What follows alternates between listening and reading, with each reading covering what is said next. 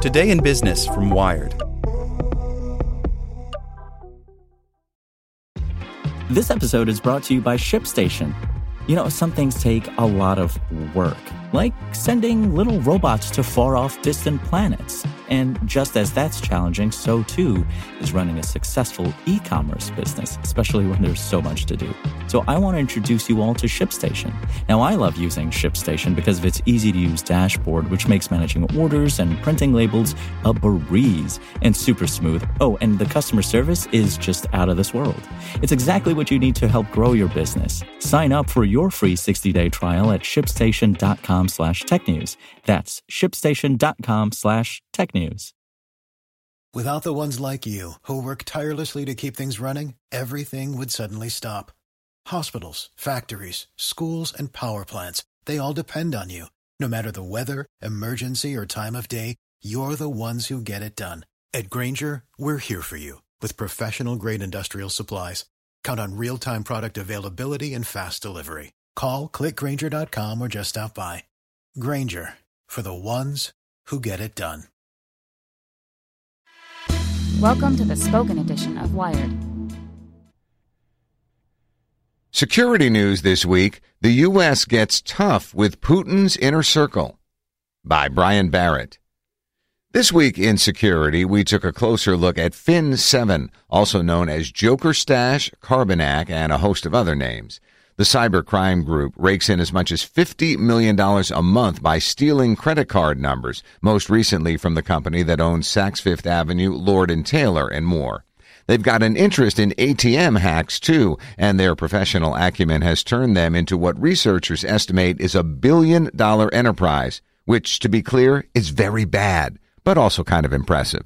Also impressive, how Cambridge University researchers dug up a 200-year-old British law in an attempt to sort out dirty bitcoins from the rest of the stash. The first-in, first-out principle has previously been applied to bankruptcies, but the Cambridge boffins posit that it could also apply to the blockchain, offering a superior way to determine what's been stolen, laundered, or otherwise corrupted, and potentially return those bitcoins to their rightful owners.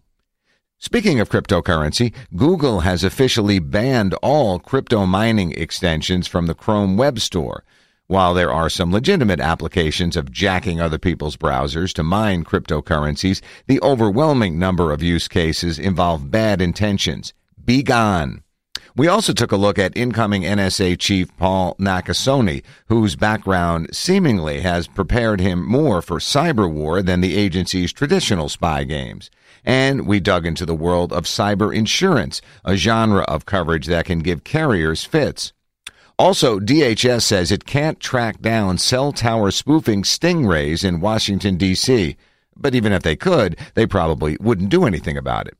But wait, there's more. As always, we've rounded up all the news we didn't break or cover in depth this week. For the full stories, just head to Wired.com and click on the headlines. And stay safe out there. All right, headline number one, Delta, Best Buy, and Sears customers hit by big old data breach. If you messaged online with Delta, Best Buy, or Sears customer service between September 26th and October 12th of last year, well, we've got some bad but predictable news. The third-party company that provides chat support for the two, 247.ai, says it was hit by a data breach. The vulnerable info includes payment information, but not passport or other ID info. Meanwhile, let this be a reminder to all companies outsourcing their services, your security is only as good as your weakest vendor. Headline number two, the U.S. gets tough with Putin's inner circle. It took the U.S. months and months to finally push back against Russia's recent brazenness, from election disruption to destructive malware to literally poisoning people, but the sanctions have finally picked up steam.